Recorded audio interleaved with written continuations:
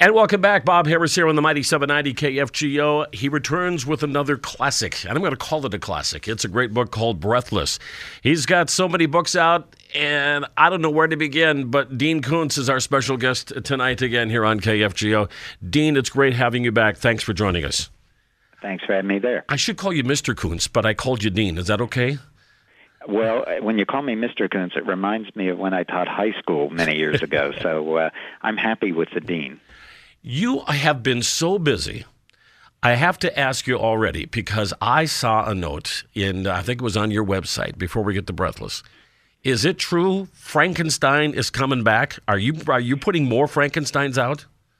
Actually, when I finished the third one, I thought, I'm having too much fun with this to let go of it. And happily, the public liked it very much. I got huge amounts of mail, and I was slow getting the third one done. But at the end of the third one, I kind of thought I was done, and then I kept thinking about it. And there's something about the whole Frankenstein mythos that's more applicable to our times because we are getting to where we can create or alter life forms, and there's a potential in that, but hideous danger in it, too. So I just have too much fun to let it go, so I think there'll be 3 more.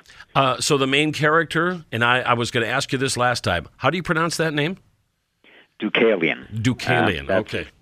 The original creation, the Boris Karloff, except he's a little different in this book. He's not a lumbering creature. You have been so busy this year. What makes you run as far as writing is concerned? I shouldn't say what makes you run, but it makes you type.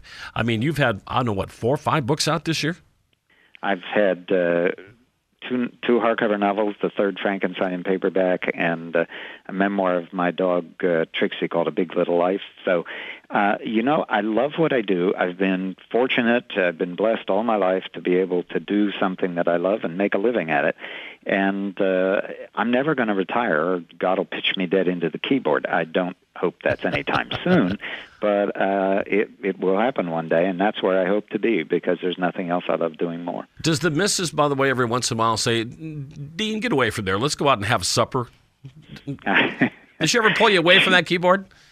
She makes sure that we have our time together, and she's more she's not quite as direct about it as my dog Anna. I'll be sitting here typing, and Anna's decided I've been ignoring her too long, and suddenly her cold nose is under my hand and throws my palm off the keyboard.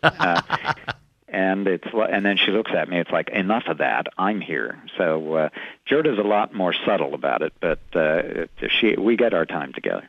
When I told folks that I was going to be interviewing you, somebody asked and wrote me an email here. As a matter of fact, his name is Dean. Of speaking of coincidences, and he says we all hear about how much the Dean Koontz writes. He says, "Does Dean Koontz read? What does Dean Koontz read?"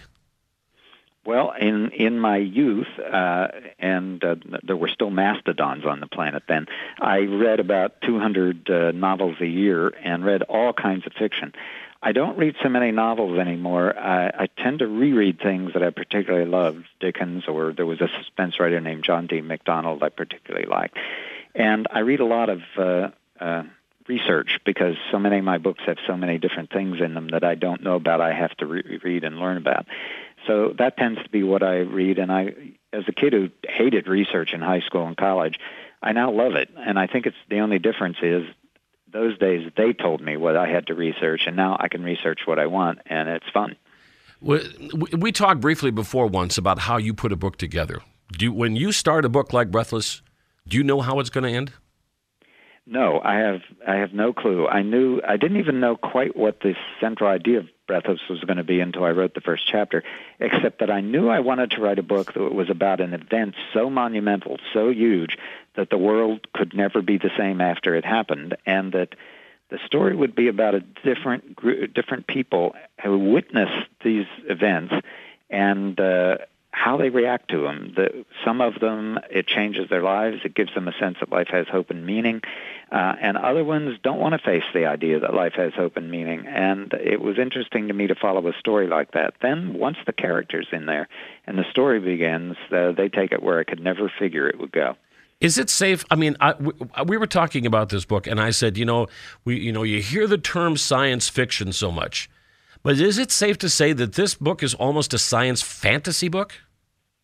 It's I would say it's its own thing.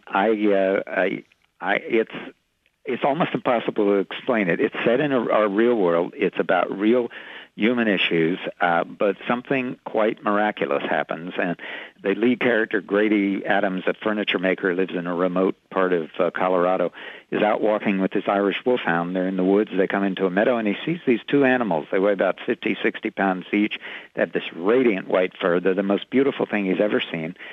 And they're frolicking and happy, and they see him and the dog, and they flee. And he goes home and, with a veterinarian friend, tries to figure out what these animals are, and he comes to believe that they don't exist in the Colorado mountains, and maybe they don't exist anywhere. And what happens next, nobody's going to expect. It isn't aliens. It isn't anything you normally see. It's something much more profound than that. And it's a risky book, but, if you don't take risks of falling flat on your face, then it isn't fun to do. And I can fall flat on my face and make an idiot of myself. I've done it before, so it doesn't bother me. I just hope this time I haven't. I'm raising my hand. I've done that too many times. But when you talked about these characters, I mean, a good first 2/3 of the book, I did a lot of laughing. I did a lot of smiling. I mean, there were some nasty parts there where, things happened. But when it came to these two main characters, I giggled a lot. And I found out that I haven't done that in a while. I think you did a great job getting these two guys, these two characters together. It's really interesting to say that, because the mail is coming in on the book from readers, and they all say, I walked around grinning after I finished this book for hours, or that I stood up and did a little happy dance, and that makes me feel good, because that's how I felt all the way through the novel. When Grady wakes up, by the way, that first night, and he goes downstairs because the animals are out of the room, and he finds what they've done to some of his stuff. That's another place that made me really giggle. I thought that was pretty cool. That was pretty neat. Breathless is the name of the book. By the way, Dean Koontz is our guest here on KFGO. I forgot to reintroduce you. He has this new book out just in time for Christmas. Great Christmas present for each and every one on your list out there. So how long did it take this one to write? How long did it take you to research and write this one? I think about 5 months, but it can sometimes take 5 months. It can sometimes take a year. You never know how long it's going to take, and you have a deadline, so you're in a quiet state of panic most of the time. Does Dean Koontz panic when that deadline comes up? Oh, talk to my editor. I have been down to the drop-dead date now and then, and I don't like the sound of that. So I try to get it in there way ahead of the drop-dead date, the production date, when it can't happen anymore. But once in a while, you get there, because you just can't let go of the book. You say, I just need to do some more fine-tuning. Now, like I say, we talked about Frankenstein. I think the date is June of next year. How far have you gotten along in that? I'm right now wrapping that one up. The first one, or all three? The first of the new series, yeah. Wow, man! I tell you what, I wish I had your gumption. Is that the proper term? I don't know. So, what's Dean Koontz doing for the holidays? Well, I put up 4 Christmas trees instead of 1, because I'm just rebelling against all the negativity in the world this time. And so everywhere I go in the house, I see a Christmas tree or Christmas decorations. And I got them up before Thanksgiving, and I'm not taking them down until mid-January. Good for you. Good for you. By the way, before we go, Dean Koontz, as many of you folks remember, supplied us with a couple of autograph books for a fundraiser for a youngster here for a canine dog to help him with his autism and his. I don't know. I guess I haven't heard how much, but I know we raised a lot of money for the young man.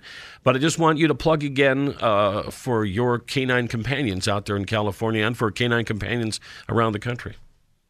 They're wonderful organizations, and Canine Companions for Independence is the one we've worked with for 20 or more years, and they provide service dogs for the severely disabled, for autistic children, for quadriplegics, paraplegics, spinal bifida kids, and it's amazing how these dogs transform lives. They just absolutely can mainstream. People autism a little harder, but they have profound effects on autistic kids, and it's a great thing. So if there's one in your organization, you have some, or in your area, and you have some time to donate, it'll be one of the most rewarding things you've ever done. Dean Koontz, the book is Breathless. By the way, there's an Irish wolfhound in this book. Dean Koontz, Breathless is the name of the book. Thank you again for joining us here on KFGO. We hope to have you back very soon. Anytime. I always enjoy it. Happy holidays. Take care.